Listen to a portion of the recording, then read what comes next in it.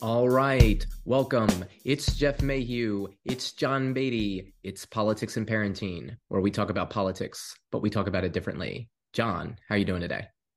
I'm doing really well, Jeff. Thank you so much for asking. I had this wonderful opportunity today as being part of the local Loudoun County School Board.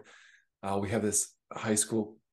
It's called the Douglas High School, and in one sense, today was a day of joy and a day of remembrance. But it's kind of a sad story because, as you know, schools used to be segregated, and Loudoun County was no different. And um, basically local African American families banded together and they raised $4,000 through bake sales, through promissory notes, really literally scraping to get what they could for their children in order to buy a piece of land so that the Loudoun County School Board at the time um, could basically, it was purchased for $1, and sort of the way that works in municipalities, you can't really give something to a municipality, so you sort of like you sell it to them for $1. So the narrative right now, and I know it's reasonable, is that it was sold to the Loudoun County School Board for $1, and then the Loudoun County School Board built a school for them. It didn't furnish it, didn't provide the teachers, and so these families had to make do and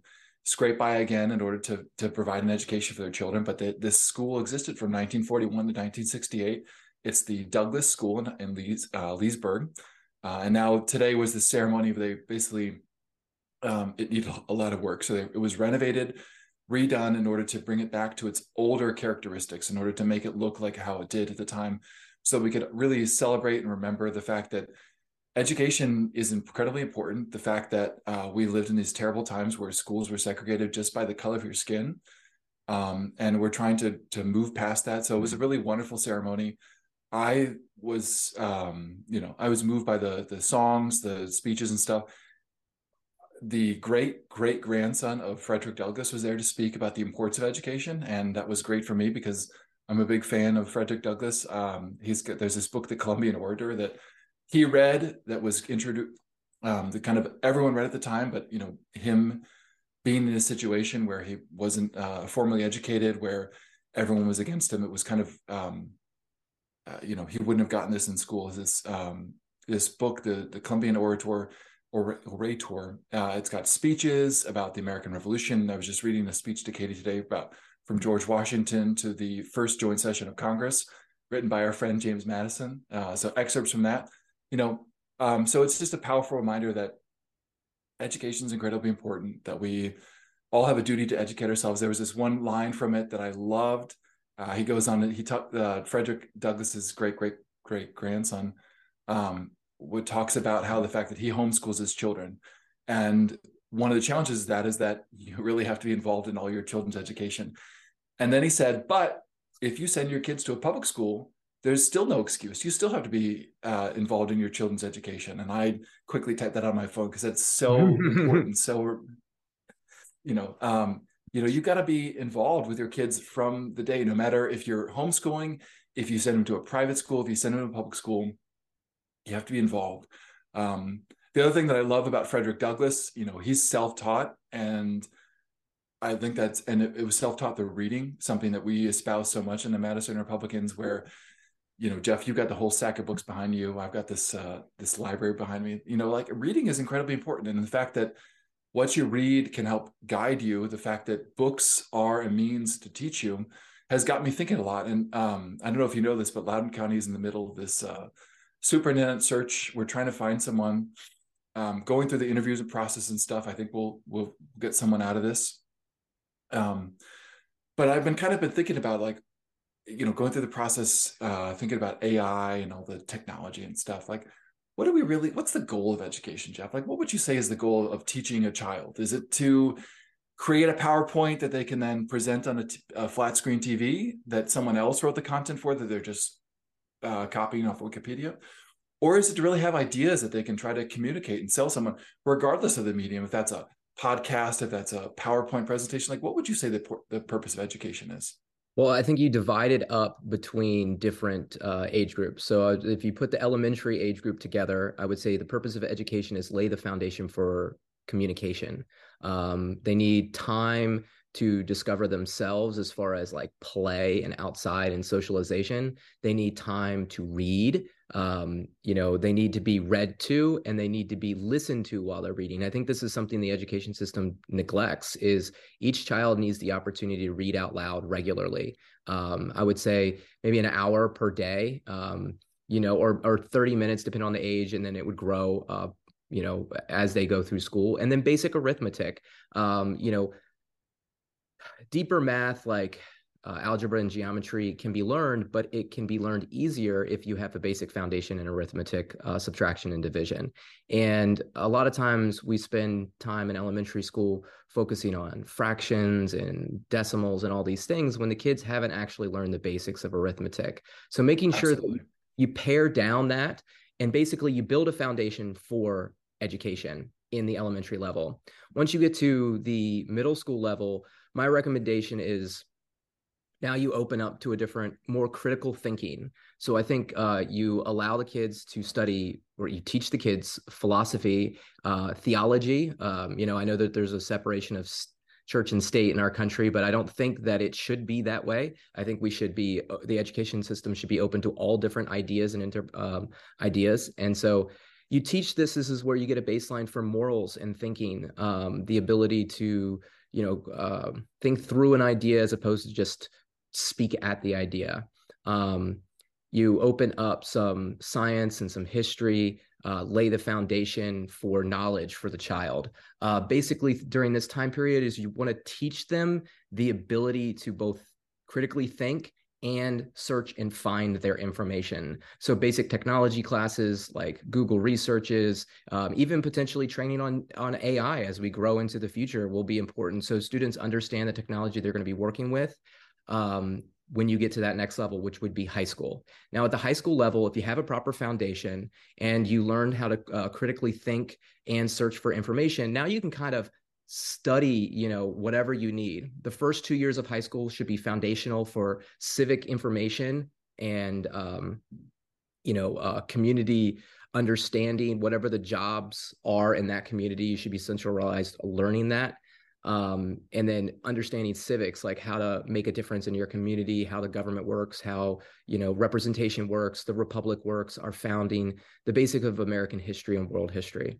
After that, in your junior and senior year, I'm thinking you kind of let the students dive into wherever they want to go. Kind of a plan for either small business training, higher education planning, whatever it is that the student seems to be interested in. They can kind of start to be guided at that point. So just off the top of my head, that's my education plan. What do you think? No, I think I think there's a lot to that, and I would agree that like if you don't have a strong foundation in addition and subtraction and multiplication, like you're gonna struggle in algebra because algebra is just sort of adding another layer on top of that. But if you can't already do the quick algebra, the quick multiplication, the quick division in your mind, it just makes it that much difficult when you start adding these like symbols of x's and y's and z's, and you kind of get lost because you're already thinking like, okay, I got to do this addition, but then I've also got these other variables that I got to keep track of. It just becomes more complicated. I agree. Like if we slow down elementary school and if we said like we're going to really, when you graduate from second grade and third grade, you're going to have your multiplications and your division down flat and you'll be able to do it without thinking about it. Then you can keep layering on top of that, and then you can start adding simple geometric concepts. And by the time you're in middle school, I think you could have advanced algebra, at least beginning. By the time you're out of algebra, I think you out of middle school, you could have advanced, probably algebra 1, algebra 2. And I remember seeing some like Harvard introductory test from, I don't know, maybe 100 years ago or something. And the kids had to know advanced Latin, which may or may not have its merits now. I think learning a foreign language helps you learn English better. Yeah. As weird as that sounds, like you by breaking down your language to translate to another language, you actually become better at your own language. Like that's what I found learning Yeah. Spanish, learning Latin. Well, that's And then how I think that's how our founders like John Quincy Adams, that's how they were trained. Like they were trained to translate different languages in order to better understand theirs. So yeah, good point. no, and then I think just like having a real strong foundation in the fundamentals of mathematics, even if you never, like I think a lot of kids struggle with mathematics in high school because you didn't have a good foundation in middle school. And then you spend your time thinking, instead of thinking like, maybe I could just kind of like suffer through this geometry, suffer through this pre-calculus. Instead, you're thinking like, why the heck do I need to know this? Because you had a bound foundation in middle school. And I think if we really focus on the fundamentals at the fundamental ages, I think that would be key. So I like what you're thinking. I think there's you could ask more for your students as high schoolers. Like the programming classes I teach, like one of them is a Java class, and then the other one is kind of an open-ended programming problem. And I think it's it's a safe environment for children because they don't know what they want to do, but they know they kind of like programming. So they just sort of pick something and then they struggle through it. Either they learn a lot more than they thought it was. Like some kids are like, oh, I'm just going to build a game. And then they realize all the work that goes into building a game because it's not just like programming commands. There's a whole fact that we have to do like art direction, assets, there's physics engines, and a lot of tools will do that for you, but it's a lot more complicated than just saying like, well, we're going to build like a game where you can walk around and shoot people. Yeah. Or cut fruit like in Fruit Ninja and stuff. I don't think we want kids in the schools creating games where they can walk around and shoot each other. I don't think that's a good it's like shaping behavior, right? Like there's got to be boundaries and morals everywhere, and just got to be like basic rules to be like, hey, you want to create video games here? Let's make them happy. That's true. No, I agree with that, but unfortunately, that's all the That's games they where the play at kid, home. but But that's unfortunately, but that you're right. That's where the kids' mindsets are. I mean, mhm. I mentioned before, I went to a writing workshop for kids in the schools, middle school age. And this is what the kids are writing about, right? Like we should be concerned that children want to write about this stuff or want to make video games about this stuff. That is, that's the deeper, issue that we face as a society. Yeah. No, I agree. So anyway, I think the whole arc I was trying to get along with is there's this superintendent search that we're going through. And there's some candidates. I think we'll see how this goes. But one of the interesting dilemmas a school board member has is that do they support a candidate that they may not agree 100% with, but might push the division forward, or do they end up voting against a candidate that they can't agree with 100%? And I think that gets to this article that you're writing that you're going to talk about the time to build. Like, is being in public service about the performance in terms of saying like, I can never support this person, even though there's like only a couple things I disagree with because I know my tribe is going to come behind them and they're not going to agree with them. Is there a merit to saying like, I don't agree with this person 100%, but for the better of the institution, I'm going to go along and vote in favor of putting them in there because I think in general it will move things forward. Or is there merit to kind of trying to find is there a middle ground to that? I guess it's would be my question. So like, how would you parse that in terms of institutions finding the right people for them, your responsibilities as an elected official? I mean, so separate it from two. The elected official is kind of handcuffed by the situation. You're searching for a job. If you're going to put that on like the people electing a leader, maybe the answer is different. But I think for your situation as an elected official with the handcuffs on you, you can't just pick whoever you want. Mm-hmm. And ultimately, you are the authority. One of how many members are the authority on this? Just a handful. Nine. Yeah. Yeah, just 9 people. You're responsible for this, so you have to make a decision. You can't just not do anything. So I think you pick the person that moves it forward. That as long as you believe they're being genuine and honest, right? Mm-hmm. And honestly, if you don't find somebody that is that way, then you do sit on your hands, even as the elected official, because we got to stop making that like, oh well, maybe this guy. I think we all kind of know who the good guys and the bad guys are at this stage of the game. Like the one and by good guys and bad guys, I mean the ones that are going to be open, honest, and vulnerable with you, and then the ones that are going to distract and mislead you and kind of Kind of say what they think you want. yeah, They're going to say what they think you want them to say so that they will get what they want done. yeah, and they're pretty easy to spot. Like it's like a Where's Waldo of used car salesmen, and no offense against used car salesmen. I mean, there's plenty of them. They're very talented, good people, but it's a bad name for a reason, right? There's always people in the industries that take advantage. And I think that's kind of the image that most people have with politicians Mm-hmm. nowadays. Uh, Right. so yeah, I mean, They're just scripting on a situation, trying to get rich. yeah, and you're talking about education. It's an institution. That's what Levin is writing about. He's writing about the institutions in our society that are kind of, they're kind of failing. The government institution, the media and journalistic institutions, the family structure, the family as an institution. It's, I hate to say that it's failing, but it's definitely like on the downward, right? And Mm-hmm. we have to, we got to start electing leaders that understand why these things are failing and start to push, like you said, push the needle in the direction of making real substantial change. So, why is our institutions failing? A lot of it has to do with communication. I talk about a lot. The House was capped. That made the districts large. It's hard to communicate with a large number of people. I spoke with somebody on Capitol Hill just recently. They work for a congressperson, and they said it's nearly impossible to communicate with the 800,000 people in their district, and they have 18 people on staff, and they can't keep up. They're working, 5 to 7 days a week, 12 to 16 hours a day, and they can't win, right? Because if Mm-hmm. you can't have good communication with your constituency, you're going to have a lot of people that are upset at you, right? They Absolutely. recognize, like, this person just was, I felt bad for them, honestly. Like, this person like legitimately wants to do good, but it's probably really hard to do good when you can't hear the people talking at you and you can't speak back with them, and so, like, we have to have leaders that understand that, and one of the things that I talk about in my article is uncapping the House, right? We talk about that here on the podcast a lot.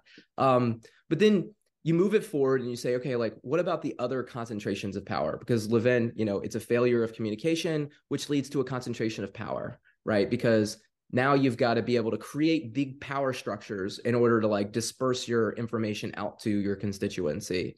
And the social media algorithms, they work well to connect us, but maybe they should be focused more locality than anywhere else, because when you go out and you speak to the town square, you want to make sure that you're speaking to your town and not somebody else's town or a hand-picked town, of people that agree with you.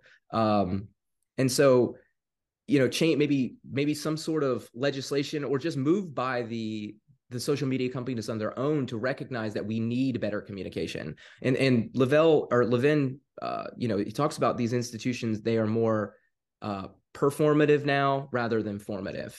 We're Congress and the presidency and all of our media journalists. It's just theater for us. The journalists will go on and on Twitter and TV, along with the politicians, having these open debates with no real like thinking or studying, saying the thing that comes off the top of their head just to get some clicks or some attention, rather than crafting a coherent, thoughtful response, meant to move the needle of society and government in the right direction. So I agree. Like, there's a lot of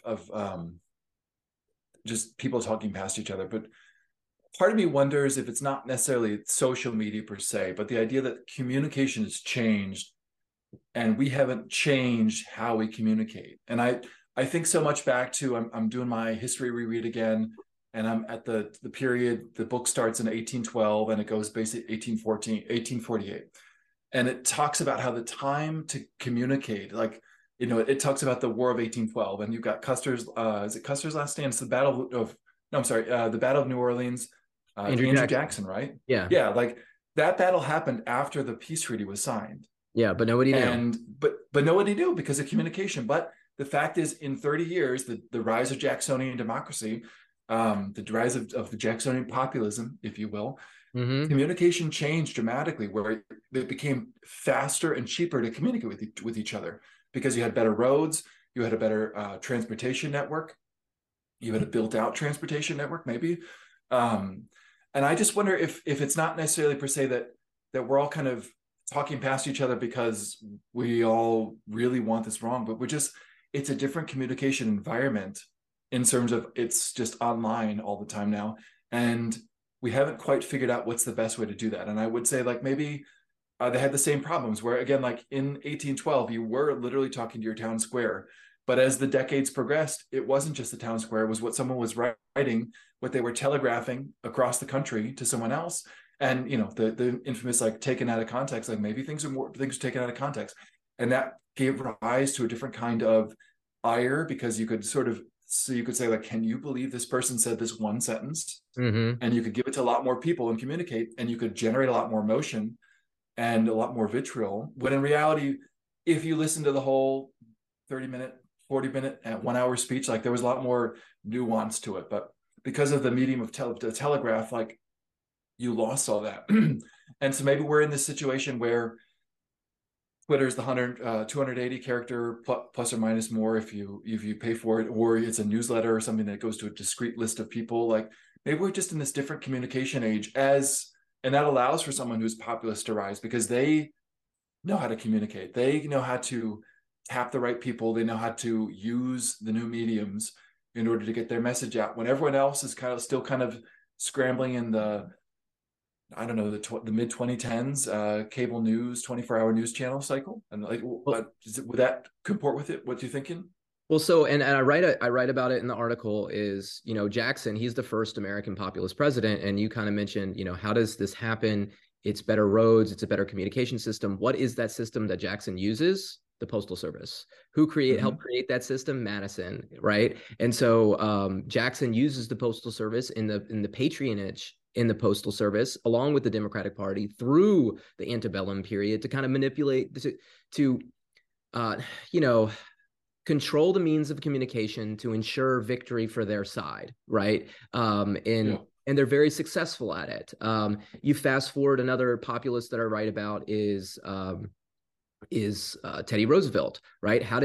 What was his thing? His thing was the bully pulpit, right? He talked directly to the journalist, and the journalist wrote the stories that he wanted to write. And he was able to communicate because that was the burgeoning communication mechanism of the time. You had Pulitzer, you had, oh man, I can't even think of all Like the again, like a different kind of like a different kind of communication landscape. a different type of communication landscape. You fast forward, you had FDR. I didn't drop him in the article, but he's another populist leader, right? And he communicated through the radio, the fireside chats. You fast forward again, you have Donald Trump, right? What was his medium? It was Twitter, and then the one that I really focus on is Lincoln. And what was his medium? His was debates, right? It was the Mm-hmm. Lincoln Douglas debates. And he was basically, he's debating with these people, which a large number of people got to hear Lincoln's thought process on government and what type of leader they thought he would be. And if you're in that scenario, it's only logical or it's only reasonable to think that he's going to talk to a lot of Americans during this time period. So he's going to be shaped by all the stories, because you can get a picture of the type of person Lincoln is through, reading his story. And he's definitely the type of person that would sit down and listen to someone. And that's what makes him such an effective leader in such a factious time, was his ability to understand the American people. So he was confident in his decision making, so he can stand his ground against his factious cabinet and lead them the way that they needed to kind of bind our union back together. And what does he do? He does what all the other populist leaders do, which is they speak against an institution, right? The institution Jackson spoke against was the Republican, the aristocracy of the founding, right? The Republican Party of the time. The institution that Teddy Roosevelt spoke against was corporations to a large degree. He spoke for the common man, even though he came from a wealthy, powerful family, but he walked the streets of New York, as police commissioner, and learned about, people's lives so he could connect and speak with them. So you get that understanding of what a populist leader is and who and how they should be. And Lincoln was especially skilled in this. And I think that where the other ones spoke against the institutions, he speaks against them and created a new one against the Democratic Party, against the slaveholders, but also creating the Republican Party, the new institution. As Levin is titled, the book is A Time to Build. You don't want a populist revolution. You want a populist reform movement where people become engaged with their communities, become engaged with with their government, and get out and actually elect better leaders. And those leaders listen and inform and debate in the sphere to make some real change in society. No, it's true. I mean, I think it's so easy to forget how blessed we are, how many benefits we have, how many resources we have, and what advantages we have just by the nature of being Americans, of being, you and I living in Northern Virginia. It's a great place to live in general, and it's very easy to forget that and to think like, well, oh my gosh, it's so difficult in X, Y, or Z. I mean, I think we have to be careful. We have to be great, and but one of Cicero's things is gratitude for what we have, because if we're not grateful for what's been given to us, it's very easy to become cynical and try to break things down without realizing the wider spread implications of something like that. So I think that's a good point to make. It's not a populist revolution. It's a populist reform, and a reform means taking what we have and putting it in the right position. Like I've got a lawnmower that needs a new crankshaft right now, and so you turn it on and it vibrates, and it's you could cut the lawn if you really needed to, but it would ruin your hands probably. Knock your joints out of the shape. But you could disassemble the lawnmower, and all you got to do is replace that one part, that crankshaft, and it's an expensive part. It's $100. But then you could put it all back together, and you can have a lawnmower that's going to cut your grass, and it's going to keep your hands from vibrating to death. Like I think that's the part of reform and not revolution. Revolution would be, let's take that lawnmower, let's throw in the dump, and we'll build some new contraption to cut the grass from scratch, and we're going to make a lot of mistakes in the process because we have forgotten everything that came before us. Yeah, absolutely. And you talked about being grateful.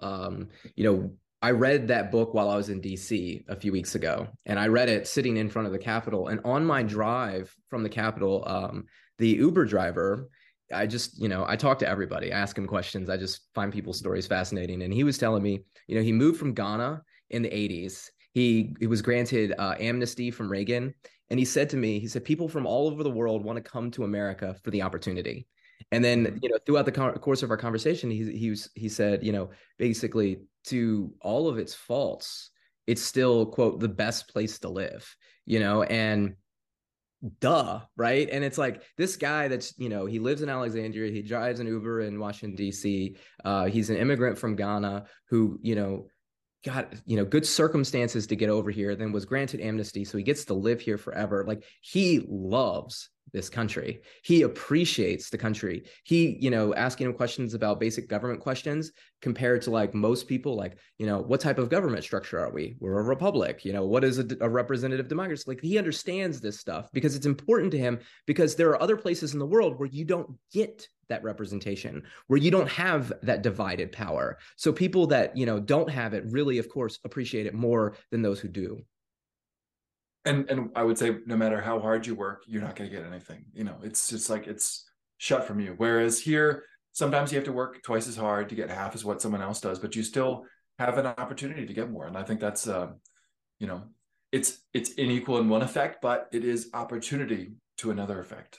I mean, I think this whole idea of equality is really difficult to achieve in society. And Mm-hmm. I think what we should really strive for is equal opportunity, right? By building good institutions for people to work through, like a good education system that focuses on the fundamentals of, communication and reading and arithmetic, so that and critical thinking, so students can kind of become whoever they want, and they can go out and they can create, businesses and institutions for themselves, and grow the economy and grow our society, as opposed to tearing them all down, saying they're evil and the other guy is awful, and dividing us against each other. No, I completely agree. I mean, I think it's one thing to try to have the equal opportunities where everyone graduates, but it's another thing to say, like, well, maybe we should have the best fundamentals and the best foundation, and let kids grow to their maximum potential and allow someone to fail. And I would say like you can learn through failing. I mean, like I got fired from a job in high school and I learned a lot through that. So but speaking of growth, Jeff, I heard you've got a, I don't heard you got a business. I know you have a business, and I've heard you're in the midst of this transition. Like, as so much of the economy is with the rising interest rates and interesting economic challenges. Like, how are you trying to change your business in order to take advantage or to put yourself in a safe harbor during these interesting times? Well, I mean, I'm not really doing anything safe, to be honest with you. I'm taking a big risk, Mm-hmm. and it's strategic. And I've been working on it for about a year. And, you look at the economic landscape, and John, what would you say the thing that has the most control over the candidate is? The party and money maybe if you. And who runs the money for the candidate? Like, who's the person that you hire to run your campaign? Oh, your consultant. Your consultant. And they Your have a lot of consultant. say over where the money gets spent. And Mm-hmm. I read an article recently, like Axiom is one of the biggest political consulting firms, and they capture just a ridiculous amount of fundraising dollars that goes through their business, outside of the counties and districts that it's raised in. Um, and uh, you find that the political consultants at the local level are, you know, maybe not, they don't understand the community they're working for. So it makes it difficult to spend the money effectively. Let's put it that way. Right. Maybe they don't have the basis of design, of communication. Like we talked about, and Levin talks about, communication is a big problem.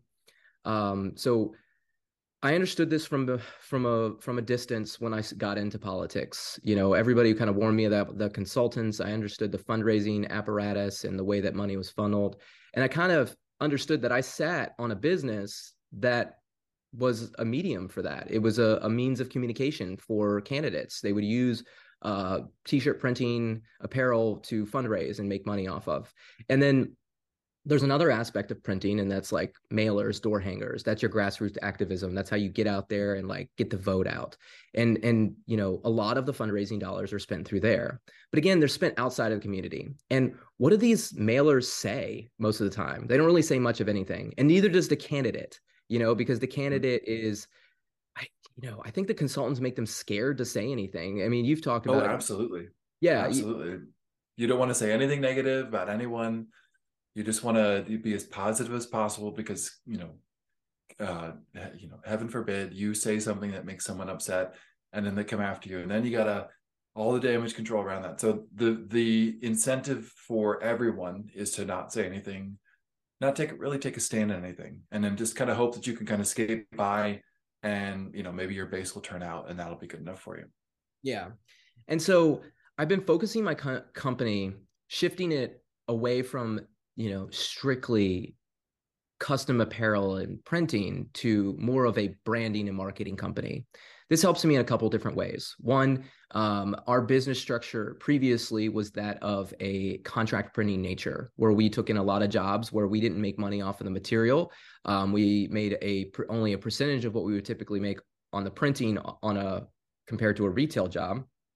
And it required a lot of labor, which is difficult to find in this labor shortage market. So I had to refocus my business more in community, which I wanted to do anyways, with my new understanding of, life through reading of government and stuff like that. Kind of understanding where my values are as far as faith, family, and community. And this takes time to build anew, all right, to reform, to adjust your business. It takes retraining of employees. It takes extra staff. It takes different types of sales techniques. And one of the things that I built was what I call as a design guide. And it's a 5-step process where we take our customers, whether they be like a school or organization, a small business, and we help them figure out what's their message and who's their audience. And then we help them take that idea, that message, and frame and size it for whatever it's going on, a hat, a t-shirt, or whatever. And then we help them set the tone, the colors, the aggressiveness, the passiveness, whatever it is that they're trying to communicate, making sure it lands with the audience they're trying to communicate with. This is how, we help our community, and basically giving this consulting services away. We get to help them build ideas to generate revenue for their business, help them focus in on what they're good at and target that market. And then, we also want to take that design guide and turn it into a communication guide and start to get do political consulting on top of it. Part of what I'm working on right now is I'm trying to find a partner to merge in with me and be a printing partner, so I could offer the mailers all those other fundraising things that they need. I could sit down with a candidate and build a campaign strategy. I don't think there's many people in the state of Virginia that have read as much political election history as me. I'd say probably none. Probably none. I'd be happy to take that bet. And I've studied our local elections from up close for the last 2 years. So I feel very prepared to be able to do this. It's been a challenge, right? This has been a goal. Like, in all honesty, I didn't want to become this business where I used my political ability to make money. That was not my goal. In fact, my goal was to never have to do this. I thought I can inspire my community to volunteer only. I wouldn't have to make money. And that's how I would make change. But, to be honest with you, that hasn't worked as well as I had wanted to work. And I would still do it if I could afford to. But at the stage of the game that I'm in, I have to make this transition with my business at this stage because it's just not going to work otherwise.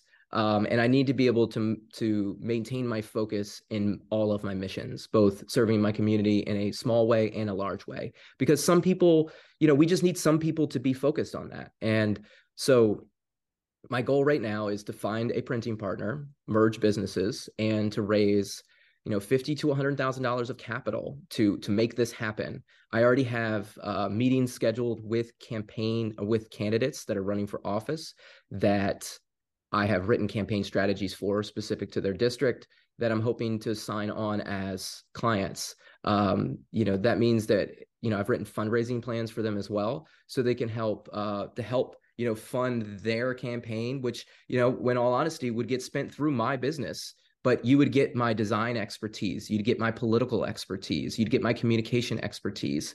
And the goal would be to help candidates speak their message to the audience they're trying to reach, cut through, lower the cost of running for office for, average citizens, and to make some noise in the political realm that you don't have to be a Republican or a Democrat to make change. You can be anything. Or you don't have to be beholden to the party or the consultant, because these could be Republicans or Democrats running for office that we could help. My basis questions that I would ask people is, if they want to work with me, is can you explain to me what our Republican structure is, or how it works? Do you understand how our representation works? And then if the answer is no, or if you can't explain it to you, are you willing to let me teach it to you? Because I think that is like the basis of understanding that you need. Basically, what I'd ask from a client that came and worked for us is, I'll give you all of my expertise. You let me spend your fundraising dollars. I'll help you fundraise. And you let me teach you the Republic, representation, and sphere of power, right? Along with this design guide. So this is a big thing, right? And like I said, it's not necessarily changing to fit survival. It's changing to make change. It's a risk. I'm not a risk taker by nature. I never have been in my life. I like to play things safe. I feel like I've put in so much work to make sure that this happened. I read a lot of business books too, right? So you got Carnegie, you got Vanderbilt, you got Ford, you got Elon Musk. And what a lot of those guys have in common is they burn money, in the first investments. And I have too, in a small degree in my business. I had a certain amount of capital, both personally and in the business, that I was willing to spend, so I wasn't burning an investor's money. That way, whenever I come up now and I say, hey, look, depending, and I'll be honest, I'm going to go to family first. I don't really want to bring in outside investors, but if I go say, hey, mom and dad, I need you to invest in this business. Here's how it's going to be successful. Here's what I'm going to get done. And just so you know, I've already made the mistakes. I've already learned from those. I've already burned that money. There will be more in the future. That's inevitable when you do something large like this, but I feel confident that they'll be minimized and I'll be able to spend that money effectively. It almost sounds like you're building the anti-pack, where instead of being the big dollars outside the candidate, you're helping the candidate use small dollars in order to get the same message out there and to own the message. I mean, like the problem with PACs is that it is by law not coordinated usually with the candidate. I guess it's unless it's like a Virginia PAC, but it's just, it's someone else's voice trying to masquerade as the candidate's voice, when that's a fraud at the Mhm. at the end of the day. Like, own your message. Yep. And that's one of the things I appreciate about some of the FEC rules, is that if you have a video ad, you're supposed to have at the end of it like this: I'm so and so, and this is I'm John Beatty, and I approve this message. Like every ad that has that, that's a by law, the candidate has to put that on there because they have to stand by their messaging. And if it's just some nameless PAC that someone else threw $1 billion into, or maybe only a meager $1 million, like that is trying to speak for someone in a fraudulent way, because it really isn't the candidate at the end of the day. It's someone, maybe they might think they know what the candidate wants. They might think that they can kind of like speak around what the candidate wants. They can attack someone that the candidate wouldn't be willing to go out and attack for, but it's a fraud. Yeah. I mean, and that would be, that would be the campaign strat. I would build a campaign strategy for candidates that centers around communication, centers around like, hey, let's set a day of the week where we just meet with people. People register online. They set a 1 hour meeting. And the first 30 minutes, the citizen leads the conversation. And the second 30 minutes, the candidate leads the conversation. And then at the end, the candidate asks for a donation. You say like, hey, did you appreciate the time that I gave you? Do you think there's value in somebody like me being in office? And if you can, ask for donations like in, the basic increments of life equivalency. So like, your first donation level is $10, 3 gallons of milk. Can you do 3 gallons of milk for me? Your second one is maybe it's a tank of gas. It's $80. The third one's is Three gallons of milk is about like $50 now. So, so like 3 gallons of milk, a tank of gas, a dinner out with mm-hmm. the family, a night out at the ball game, all these different increments, a semester of college, so you've got, $80, $150, $500, $10,000, right? Or $1,000, whatever it may be. Mm-hmm. And you're Yeah. able to raise this money on this communication level. You record this, record the conversations with the citizens, put it on a podcast. We talked about, how do you make a populist movement work? You communicate with the people. You make sure that you're listening to them and they hear you, and you use the new form of communication. And like the link, if you want a populist reform movement, you need more of a long form communication as opposed to a short form communication. So like Twitter is a short form communication. That's a good for like organizing and whatnot. But like if you really want to have debate and conversation and understand each other, which is what we need right now, you want to have a long form conversation. So you set a goal. You say, okay, we got 24 weeks to the election. We're going to try to meet with 1 hour meetings with 200 citizens in our district. We're going to ask those citizens to then share that podcast that we record with at least 10 of their friends inside the district. Now you have a reach of 2,000. And then you say, okay, of the 2,000 people that listen, can we get an average donation of about $150? If you can get an average donation of about $150, you've now raised about $300,000. You do this in a small enough HOD or House Senate race, that's enough money to make a difference. Whether you're a third party candidate, whether you're an outsiding in a purple district, maybe you're on the opposite side of where the purple leans, Democratic or Republican, that's the needle that you need to move it. And you do so by standing on principle, saying, look, my job is to communicate with you, and I'm going to fundraise and do my job at the same time. Well, it doesn't have to necessarily be 250,000 to move the needle. Like I feel like of that 250,000 that traditionally would get raised, it was probably misspent anyway, because again, it goes through major consultants and the army of door knockers and people just taking their own cuts of it. Like I bet if you raised, again, like I think we talked about this at the Madison Republicans meeting, at the most recent one, if you raised $50,000, maybe $100,000, and you spent it wisely, you could do a whole lot more than blowing through $1 million on the wrong kind of targeting, the wrong kind of communication, because the correct spending would be communicating to people that may not know about you, rather, whereas a lot of communication is to people that you've already convinced, that have no need to be convinced, that there's no need to spend the money on them. Well, and that's the things, because the way that the corporate consulting structure works, right? Since they don't know the communities, they just know who votes in the communities. So they just target Yeah. those people, and their goal is to just drive more of those people out than the other guy does. They're not actually engaging their community. This, having a community consultant, somebody who actually lives in your community, has relationships with small businesses in your community. This is how it happens. I mean, I have been working on the ground. And you know what consultants want from me, the volunteer? They want me to tell them what church to send their candidate to. They want me to connect them with small businesses to get deals or open up opportunities to have speaking engagements. They want me, the citizen, to do all of this stuff. They don't want to pay me for it. They don't want to listen to my ideas, but they want to take it from me, and they don't want to represent me. They don't want to listen to me. And when I say me, I'm just the guy trying to be heard.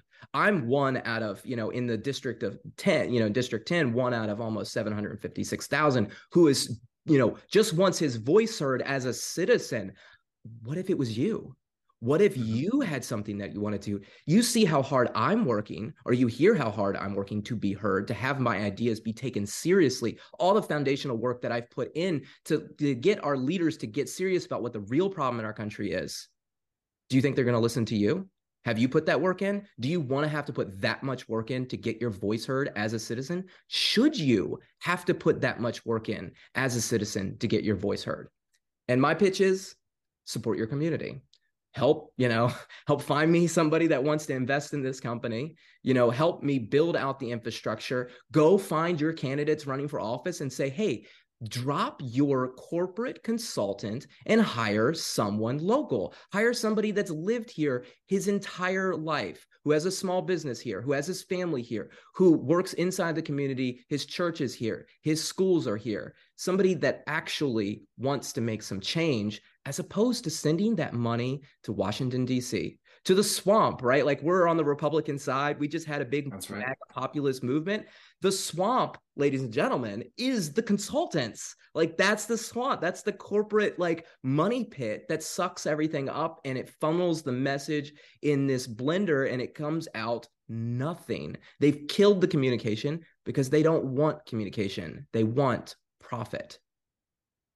It's true. No, I completely agree. Like, if we can find better consultants, I think that would help, and better candidates and consultants working together to be good. So Jeff, I don't know if you know about this, but our podcast is called Politics and Parenting. And yeah, it is. We've been lacking in the parenting segments in the past couple of weeks. So you dutifully informed me you've got something to talk about that's parenting related. I do. So I have this great story. So one of the things that we opened up with, you talked about education, and we had a whole education discussion. It was fantastic. And education is an institution in this country that I would argue is kind of failing. But locally, I feel really good about my local elementary school. And there's this program in ours they have a drama program. This was created at another elementary school in the area, and then it caught on here at where my children go to school. And they did a wait. That was a sort of a grassroots, like one school tried something and another school saw that it was successful and they copied it. Would you say they plagiarized it? They plagiarized it?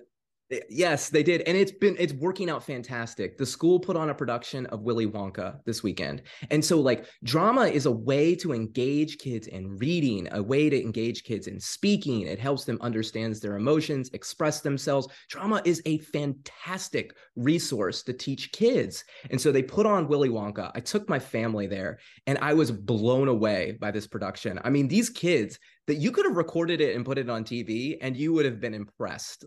They knew their lines, they sung them well. And as a parent, my twin daughters have been asking to go for this for months. They, the moment that the advertisements went out to school, they wanted to go. The day that the tickets came home, they had these big smiles on their faces and just so excited. Well, the day comes and we're getting ready to leave. And the first thing Sadie does is throw a temper tantrum. Right. So now, you're excited, got this big thing. And this has been a routine that Sadie has pulled specifically with her mother and is now transitioned to everybody else in the house, where she just makes a big stink about getting her shoes on. I can't figure out why she does this. It doesn't matter where we're going. It's just a thing that she does. She does it every morning in the before school. And I've been trying to help my wife out and like, get her under control. So it was a challenge getting out the door, right? You get this as a family, you work hard. My wife works hard. I work hard. You're tired. You really don't want to do this thing, because it's the end of the week. It's Friday at 7 o'clock at night. And then it's like, come on, you've been asking for this. And now they're throwing a temper tantrum. So it takes an extreme amount of patience as a parent to make it through this moment. So we go to the school, and through the excitement I think the third scene of the play, Eleanor takes my flannel, covers herself up, and falls asleep. Now, Sadie's yawning. Their bedtime's 7:30. So we're like, okay, that's cool. She's just tired. We'll let her sleep. It's such a shame. We paid for these tickets. She was so excited, but she just couldn't make it through. It's definitely not because the play isn't entertaining, because the play was absolutely entertaining. But we figure she's just tired. Vanessa ends up picking her up. She's holding her. We go through intermission, and the whole play, about an hour later, we're in the last scene of the play.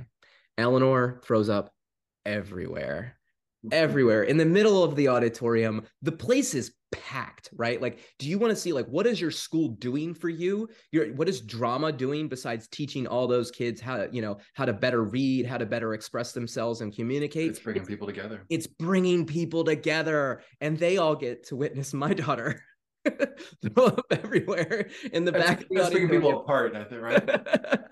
So we pull Eleanor out, like we wipe, we just like, as a family, Oliver, Julia, like we're all like getting this cleaned up. My wife's got Eleanor in the bathroom trying to clean it out of her hair. I had to take my flannel home and wash it because I had Nokesville Day the next day. But it just shows you like the experience as a parent pays off, right? Because I can tell you, I would not have been so cool and calm, and we would not have cleaned that up as well as a family 10 years ago, like when the older kids were that age, because it was always just never been prepared. And, there was a little part of me that said, maybe she's not feeling well when she fell asleep. And that's the part of the parents, like, do you stick with your intuition and potentially ruin a good time for your other kid, right? Because I don't want to leave and Sadie miss the show, so like you're trying to balance like your intuition versus the facts, which Eleanor never told us she was not feeling well. And our kids are pretty good at expressing themselves when they don't feel well. So we figure we trust them, well, maybe she just fell asleep before she got the opportunity. No, it's I hate cleaning up public vomit. I remember this one time one of our children had a massive diaper explosion in the back of the car. We had to like pull over at a local restaurant and go to the bathroom and clean them up. And it was just, it's the first time you do it, you're kind of like, what the heck is going on? And the second time or third time, you're just like, yeah, I got this. Like I think that's one of the joys of parenting, is that it doesn't, you go through enough experiences, it doesn't phase you.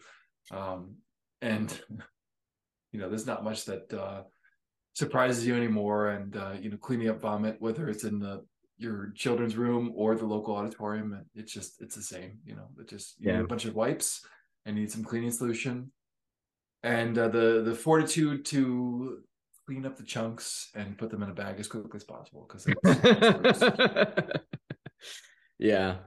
Well, it was other than that, the play was fantastic, and I cannot stress how impressed I am with the elementary school leadership, for having the program, number one, understanding the value, and then we talk about communication.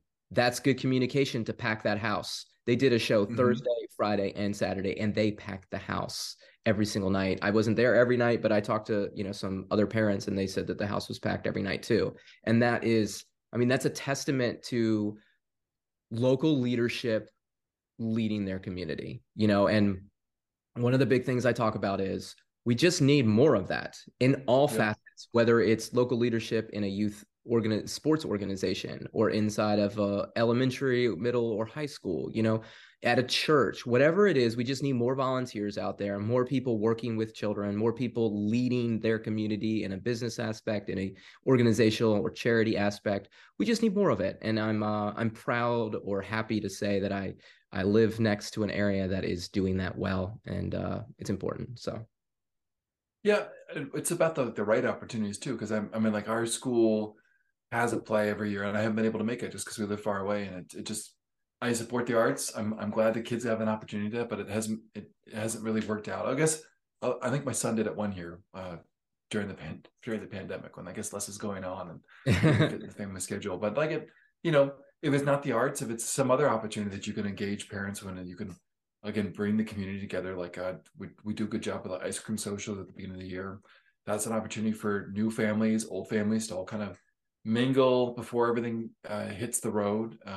Before the rubber meets the road is the right metaphor.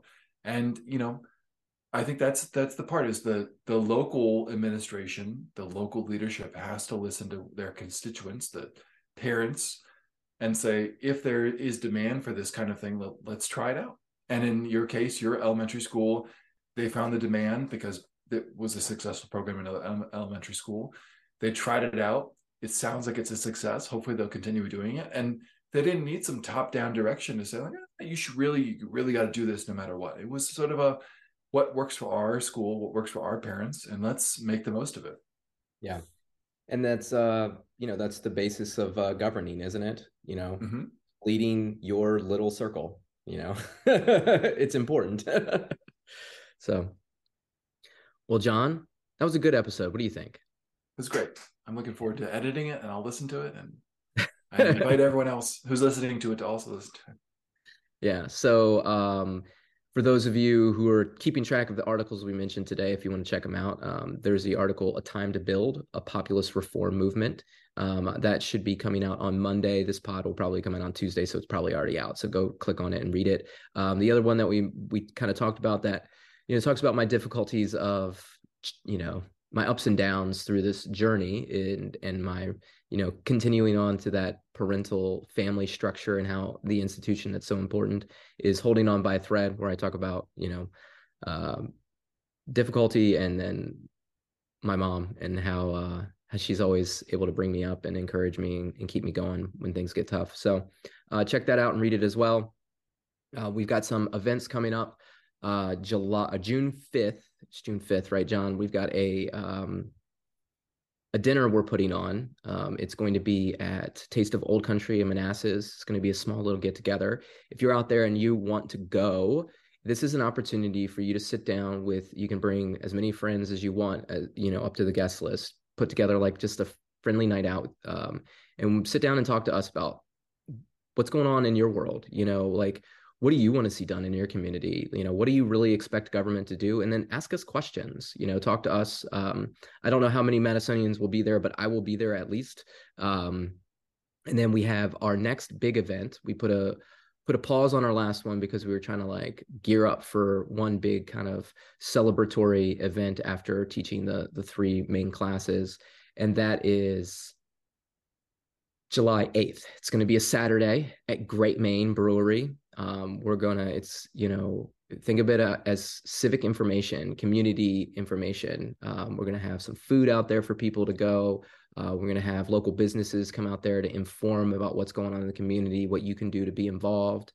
We're hoping to have microphone and camera to record conversations with people that want to talk about things that are important to them in the community. We're going to have we'll have information about the Madisonian Republicans, our class materials, signups to volunteer and help, and maybe some other surprises. We're still in the works of planning it. We'll unveil more. We got to get the website back up. That's on me, John. I will do that. Sorry about that. Right. It's not the platform. It's just the domain registrar. But yeah. as the IT director of this podcast, these things are complicated. Yeah. So the my credit card expired and they didn't send me a new one. So I had to like reach out to get a new credit card to change it over because I just have it on auto pay. So like that's what happened. I didn't even realize it first. So yeah, so that will hopefully be up soon. And then I think that's all we got going on right now, right, John? You should go back if you haven't listened. Listen to the podcast with Ian. That was fantastic. He was a great guest. And I'll pitch one more thing. Thank you for sharing. I interviewed Craig, our good Oh, friend in those are great. Madison. Yeah, great episodes. Got to listen to those. Different podcasts. We'll put the link in. Yes. Yeah. So listen out to the thank you for sharing, especially if you're inside the community, you want to understand like you know, if you're a politician who listens to if you're a local politician, a work in local politics, and you listen to my podcast, understand that the people that you talk to is a very small group.